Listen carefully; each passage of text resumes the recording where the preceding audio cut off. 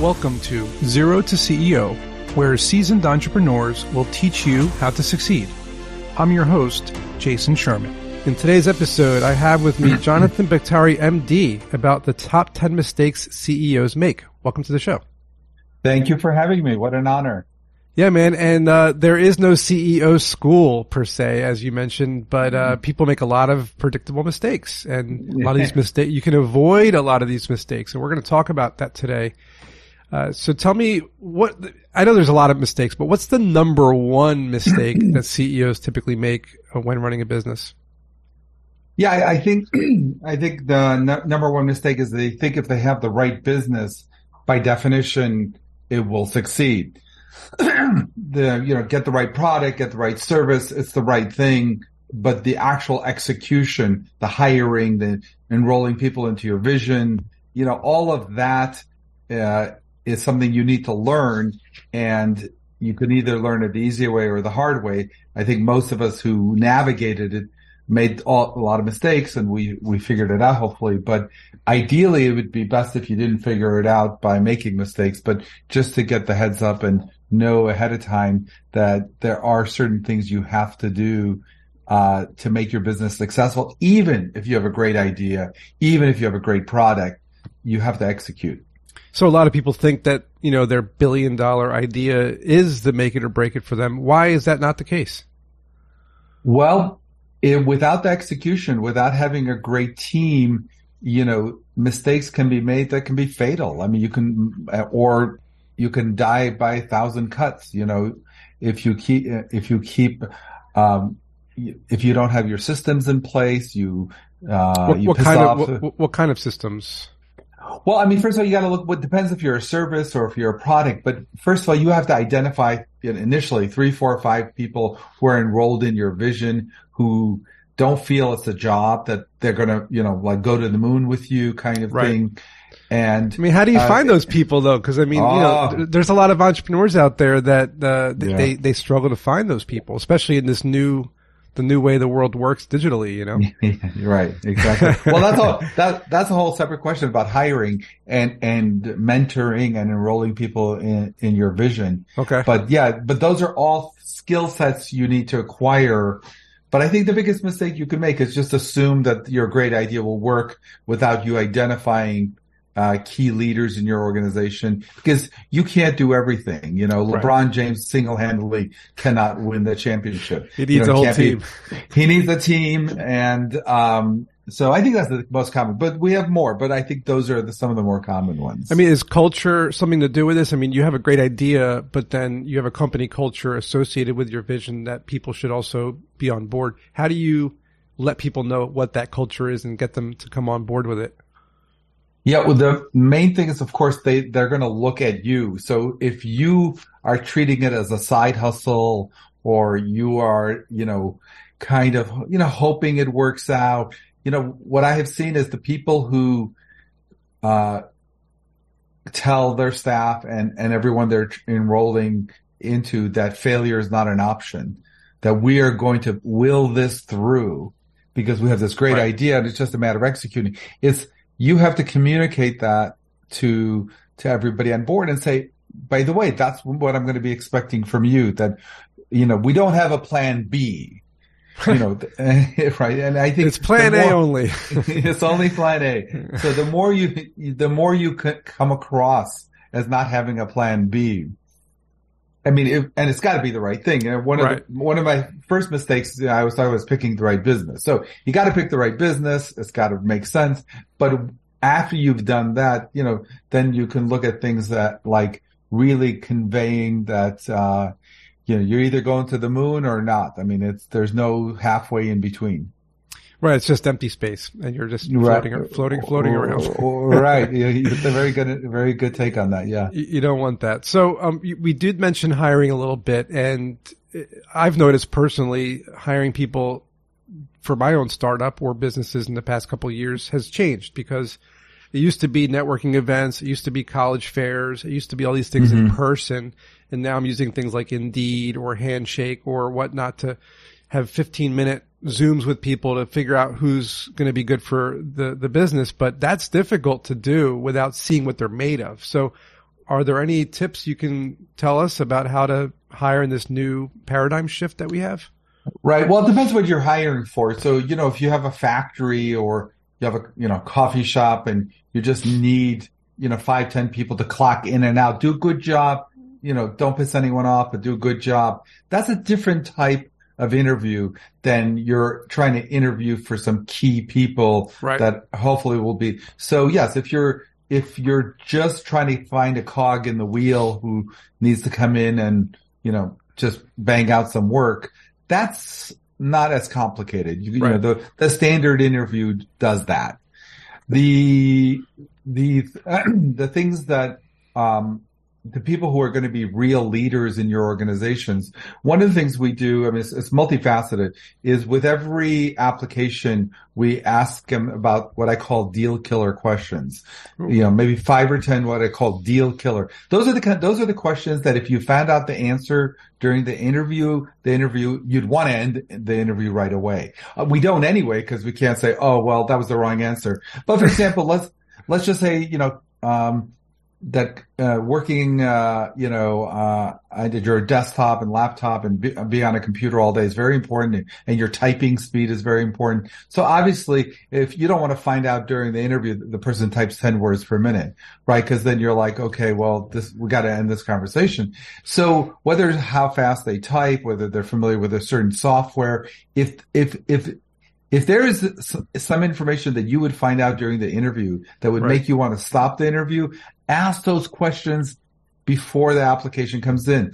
So one of the things we say is please please answer these questions to complete your application. Got it. And then you go through these deal killer questions.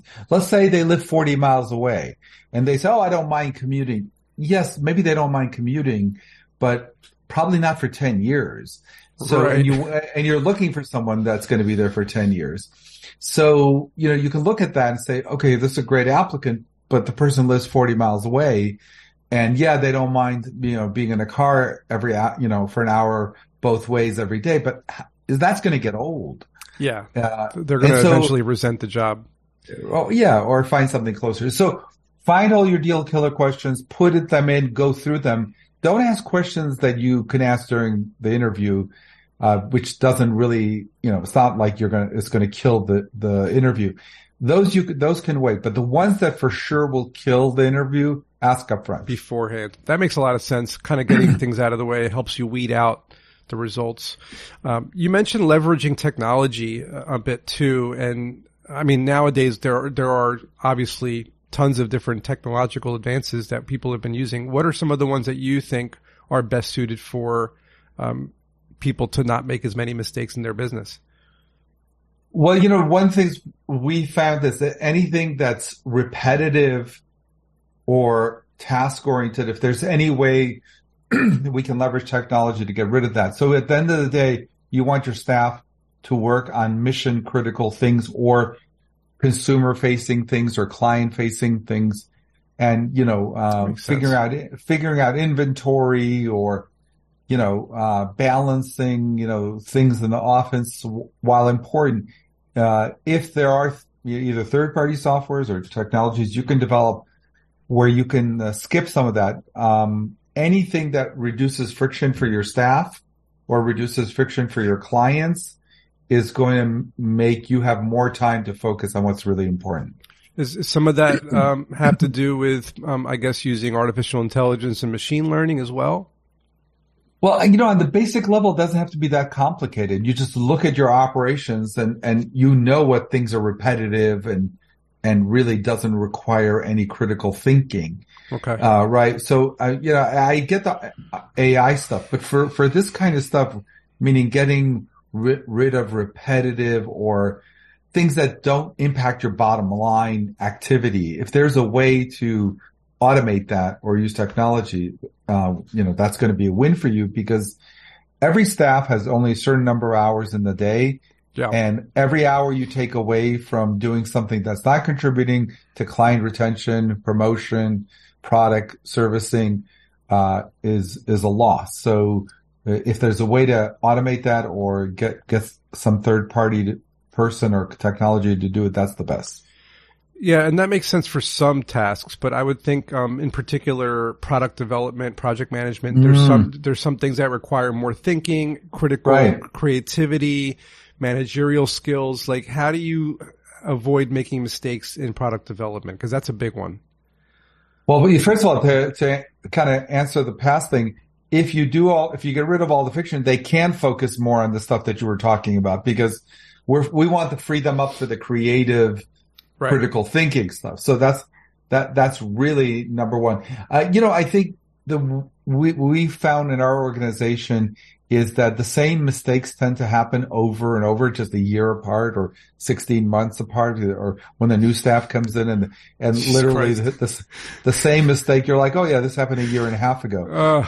Yeah, you're smiling. I guess that's I'm also going, ugh. yeah. That seems to be hitting home with you. But, so one of the things we do is every time an error occurs, we write a policy on it. And the reason why is if it's a natural mistake that anyone would probably make if they're new to that job or whatever. So we try to institutionalize all our previous errors into a form of policy. And then we have everyone read the policies online, and every month they go and just check off that they reviewed all the policies, because it's the repetitive nature of the mistakes that's the killer.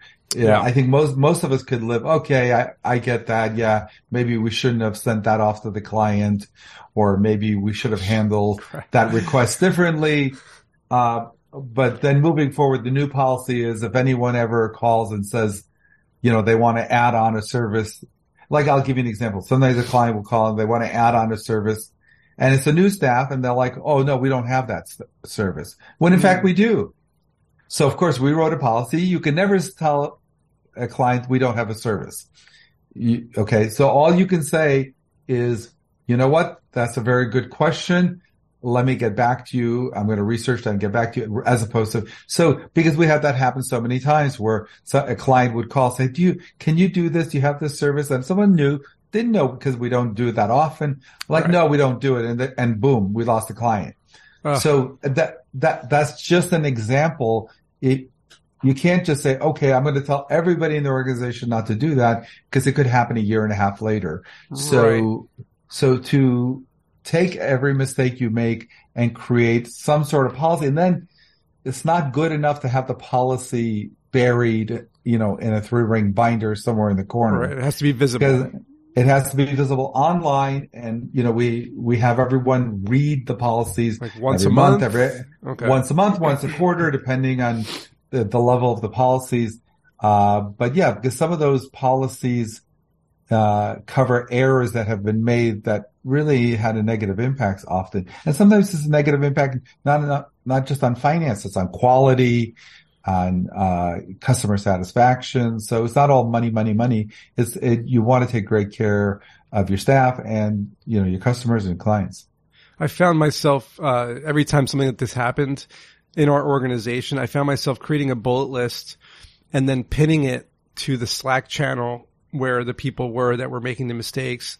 And then I said, so every time you're going to do one of these content things or documents or whatever, read the pin. Right. Read the pin, read the pin, read the pin. Right. But then you got new staff a year and a half later, and it's a challenge. Whether it's the pin, but the policy thing, I think, has really made a massive difference since we implemented it. Is it more like a document, like a PDF or something that you create that has a structure to it, and then you hand it out or email it out or whatnot? Originally, that's how we did it. It was like a PDF that people could just read, but we signed up with a third party that actually stores it, and I can share that software with you. A third party software where your staff can go in, sign in, and then check in. We have other things on that platform too. We have our learning management programs on there. We have our policies. So it's a platform you can use to store a lot of your activities for your staff. Makes a lot of sense.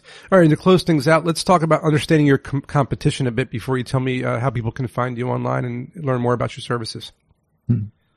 Say again about the competition. Understanding your competition. So like, like how can you learn from your competition's mistakes, I guess is the best way to look at it.